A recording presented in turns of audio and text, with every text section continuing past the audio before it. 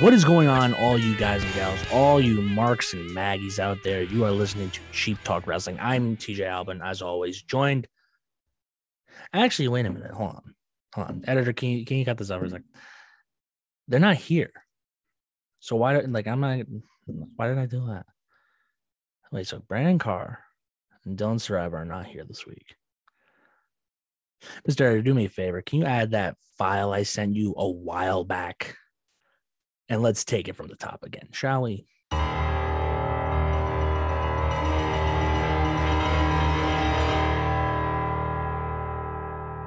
Glorious.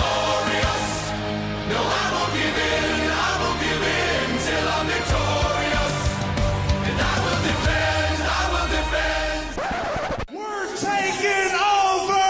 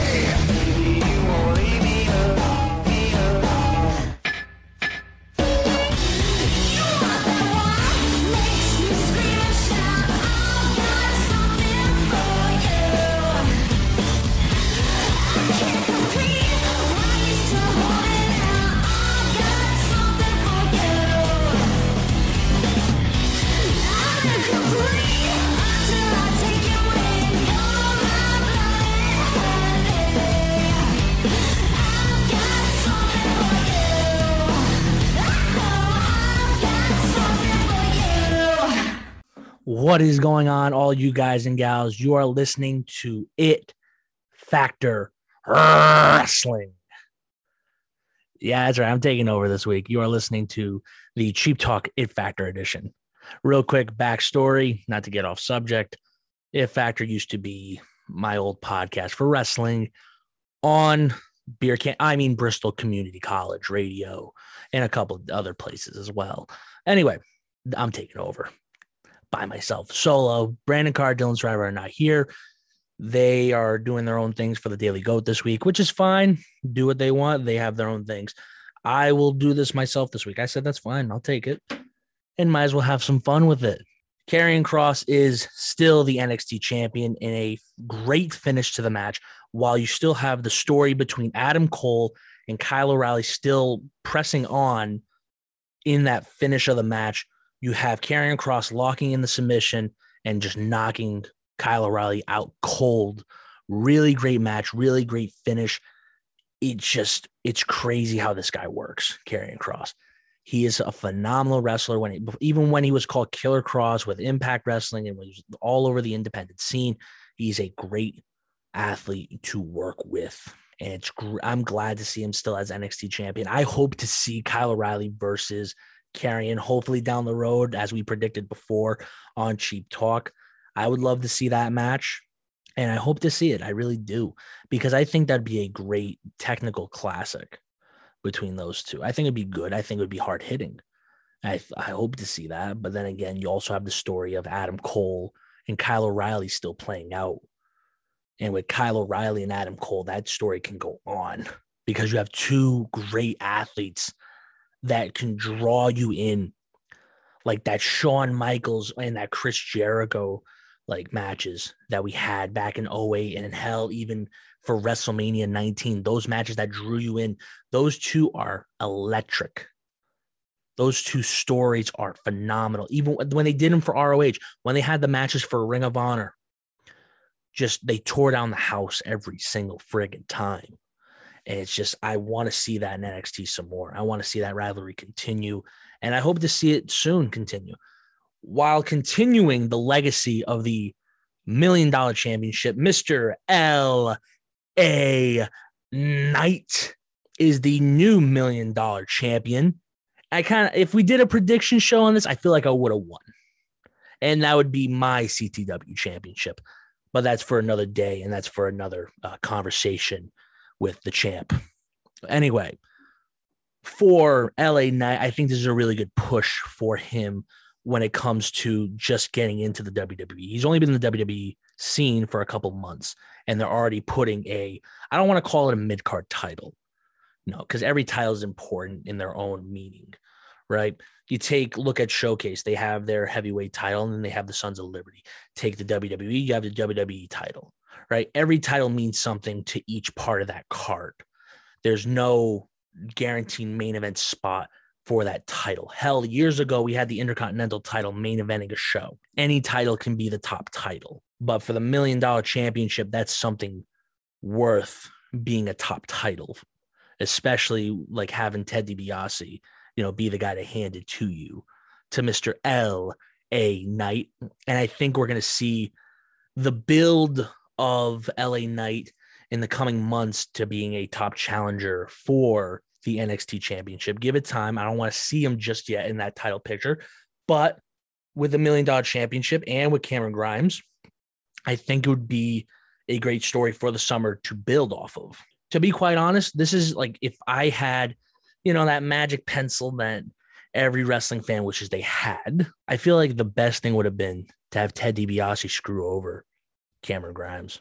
I think that would have been perfect, because then you can build the story even more with LA Knight and adding Ted DiBiase a little more. But I don't know if this is a one-off for Ted DiBiase.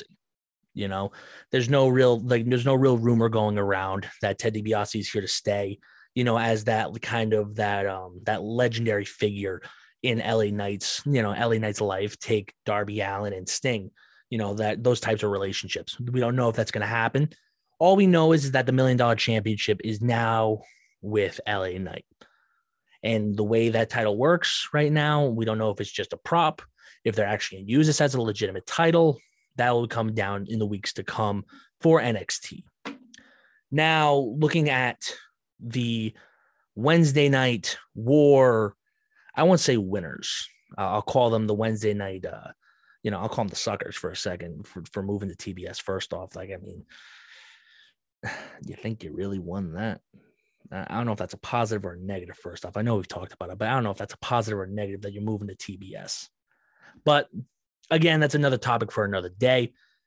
But continuing on, AEW has already announced they're having Fyter Fest as well as Fight for the Fallen in the 4 shows to come for their return to live events and live crowds and touring, which I like that, because they're making the fans feel like, that special feeling like, oh, we're going to be part of something big. Oh, it's going to be a big card. Every night should be a big goddamn card. You shouldn't have to label it, take, for example, when Impact did it with lockdown for 2 weeks as they filmed live and then taped the next week's show. Yeah. I mean, it worked out. It looked good, but did it really accomplish anything for Impact? Not at the time, no. But for now, for Impact's doing well, and I'll get to that in just a second. But for AEW, I think it's a good for them, because again, they're still building as a company. They're about 2 years old now, still trying to work their way up. Even though I shouldn't even say they're working their way up, they are up there. They're becoming a top second company to work for. A lot of guys are already going over there. Andrade makes his debut for AEW, and I think that's another positive for him as a great talent. There's a lot of great talent out there that the WWE, let them drift. They just let them go. Take, for example, Braun Strowman. That was a big guy. He had a big year in some ways, not others. But it's just, it's hard to see them go, especially for a guy like Andrade. A great talent, a great guy you can really build off of. It's hard to see someone like that go, especially go right to the 2 company in wrestling right now, currently, with Impact right now on the rise. Actually, I won't call it a rise. I'll call it a slow climb. Let's put it like that. Let's say a slow climb, thanks to AEW, with the term the Forbidden Door. I like how they're finally using that Forbidden Door to their advantage and having the Impact title be defended at Daly's Place in Jacksonville. I like how they did that. I think that was really, really using that Forbidden Door to their advantage. in some ways. In this case, too, for Impact, they could really build off of, okay, AEW is, like the invader, like the invaders of Impact. You could really build that angle, like how WCW and WWE back in 2001, how they had the invader story in the end, WWE won. And in this case, you have two live companies living live well. But I think we could see something like that down the road. There's been rumors of it. I hope to see it soon. I think that'd be a phenomenal card because you'd have a guy, example, like Sami Callihan facing a guy like Kenny Omega that we're going to see as Slammiversary. They're switching Sami Callihan to a babyface to win the title. I think that's going to be the finish of that match. If you want my opinion, you want my hot take right now, my spoiler, if you want to call it as well. I got a couple spoilers in here. I think that's going to be the spoiler at Slammiversary, that Kenny Omega gets knocked off by Sami Callihan. Who knows? We have a month before that match happens, and they got some time to build it. And I think that's going to be a match to watch, especially with Kenny by God Omega being the collector of titles. And it's going to be interesting for how Impact looks at this. Like, Impact needs something positive. And I think in this case, this is the best thing that's happened to him in the last couple of years. Hopefully Impact can build off of this and build a successor for the company, but for AEW is doing well no matter what they do. And I think with AEW, they're going to do some good things. They're going to do some fine things. Moving on back over to the WWE. WWE has officially released that this coming Friday, SummerSlam tickets will be available. I might grab myself some tickets between us here, between me, you, and the editor. I think I might grab some tickets. I don't know. Maybe I will. Maybe I won't. I don't know. It's a hard choice. Maybe I will. Will I mark out and get the tickets? Get the flight to Vegas? Viva Las Vegas. Viva Las Vegas. Do I do it? I don't know. I'll figure that out. It's between me, you as a listener, and my bank account. We'll figure that out eventually. But not AEW. I'm excited. I'm excited about wrestling. I'm excited to do this. I love talking about wrestling to you guys. And I love talking about wrestling in general. Trust me, you ask anybody on the Daily Goat, I cannot shut the hell up about wrestling. It's I don't know if that's a gift or a curse. Let me know if it's a gift or a curse, please. Leave a comment. You know my TJ Album 1. Go leave a comment, DM me. Just let me know if it's a gift or a curse, please. Thank you. Anyway, so WWE, for them, they want to build SummerSlam as this year's WrestleMania, which I can agree upon because I was there at WrestleMania. 25,000 people each night, 52,000, close to 52,000 total in attendance. Not the best, not the best example of this is the grandest stage of them all, and you can only do that, which is, again, with COVID protocols and wanting to give Tampa Bay that opportunity to host WrestleMania. You're damned if you, damned if you don't, not to be cliche-ish here, but it's true though. Tampa Bay had the opportunity to host WrestleMania. So why would you screw them over on an opportunity to host the grandest stage of them all? For SummerSlam, and I've talked about it on here, SummerSlam is finally getting the WrestleMania treatment, having the big spectacle, 65,000 plus fans. It's exciting to see. And the rumor is that John Cena will be in the main event against Roman Reigns. Look, anybody that grows up watching wrestling, they grew up watching John Cena as a top guy, and becoming a 17-time champion against Roman Reigns, I feel like it kills the push for Roman. If you want my real honest opinion about that, I think really, if you put up John against Roman, for a fact, if John takes the title, it's over for Roman's push as a top heel in the company. For a guy like Roman, it's not needed. He's already proved his dominance in the company. He's proven that he's a guy not to be messed with. And how they have him versus Rey Mysterio this Sunday at Hell in a Cell. I mean, what is going on? Really? Let's just throw Rey Mysterio in there versus an Uso. Again, I don't have a pencil here. I'm not the guy who writes the matches here. I'm just kind of looking at the card and I'm like, okay, all right. He's a tag team champion. And you're gonna put him in Hell in a Cell. Interesting. Anyway, back to SummerSlam. With John Cena being in the main event, which is the official rumor right now, nothing's been really said other than that. The other rumor is that possibly Brock Lesnar could be coming back as well. That's another rumor that is going around in the WWE, as well as in the Mark universe out there. The Markiverse, I'll call it. I might have to get a trademark on that. Jason, if you're listening, can we start working on that? The Markiverse. Anyway, when it comes to the WWE with these rumors and these spoilers and these predictions, it's really like a coin flip. When it comes to that, it can work out in the end for them if it actually does happen, or we're just all getting our hopes up for a lot of this shit. It's just, I'll just say people get excited for these things. For example, every year I also saw on these different dirt sheets, Goldberg was finally going to come back. 2016, he finally comes back. Nobody wants him now. So, I mean, well, I mean, everybody's happy at one point. Next thing you know, it's like, okay, can we be done with this? Anyway, for SummerSlam, finally getting the WrestleMania treatment, I really do. I really like that. That's really great. Especially, again, we've talked about it before. I've talked about it before on here. It's a big four, and the big four does need a big push. And that's the way it should be for the WWE. If you're going to be late, if your show is going to be called a big four, the big four should mean something, or don't call it the big four. Maybe rethink that a little bit.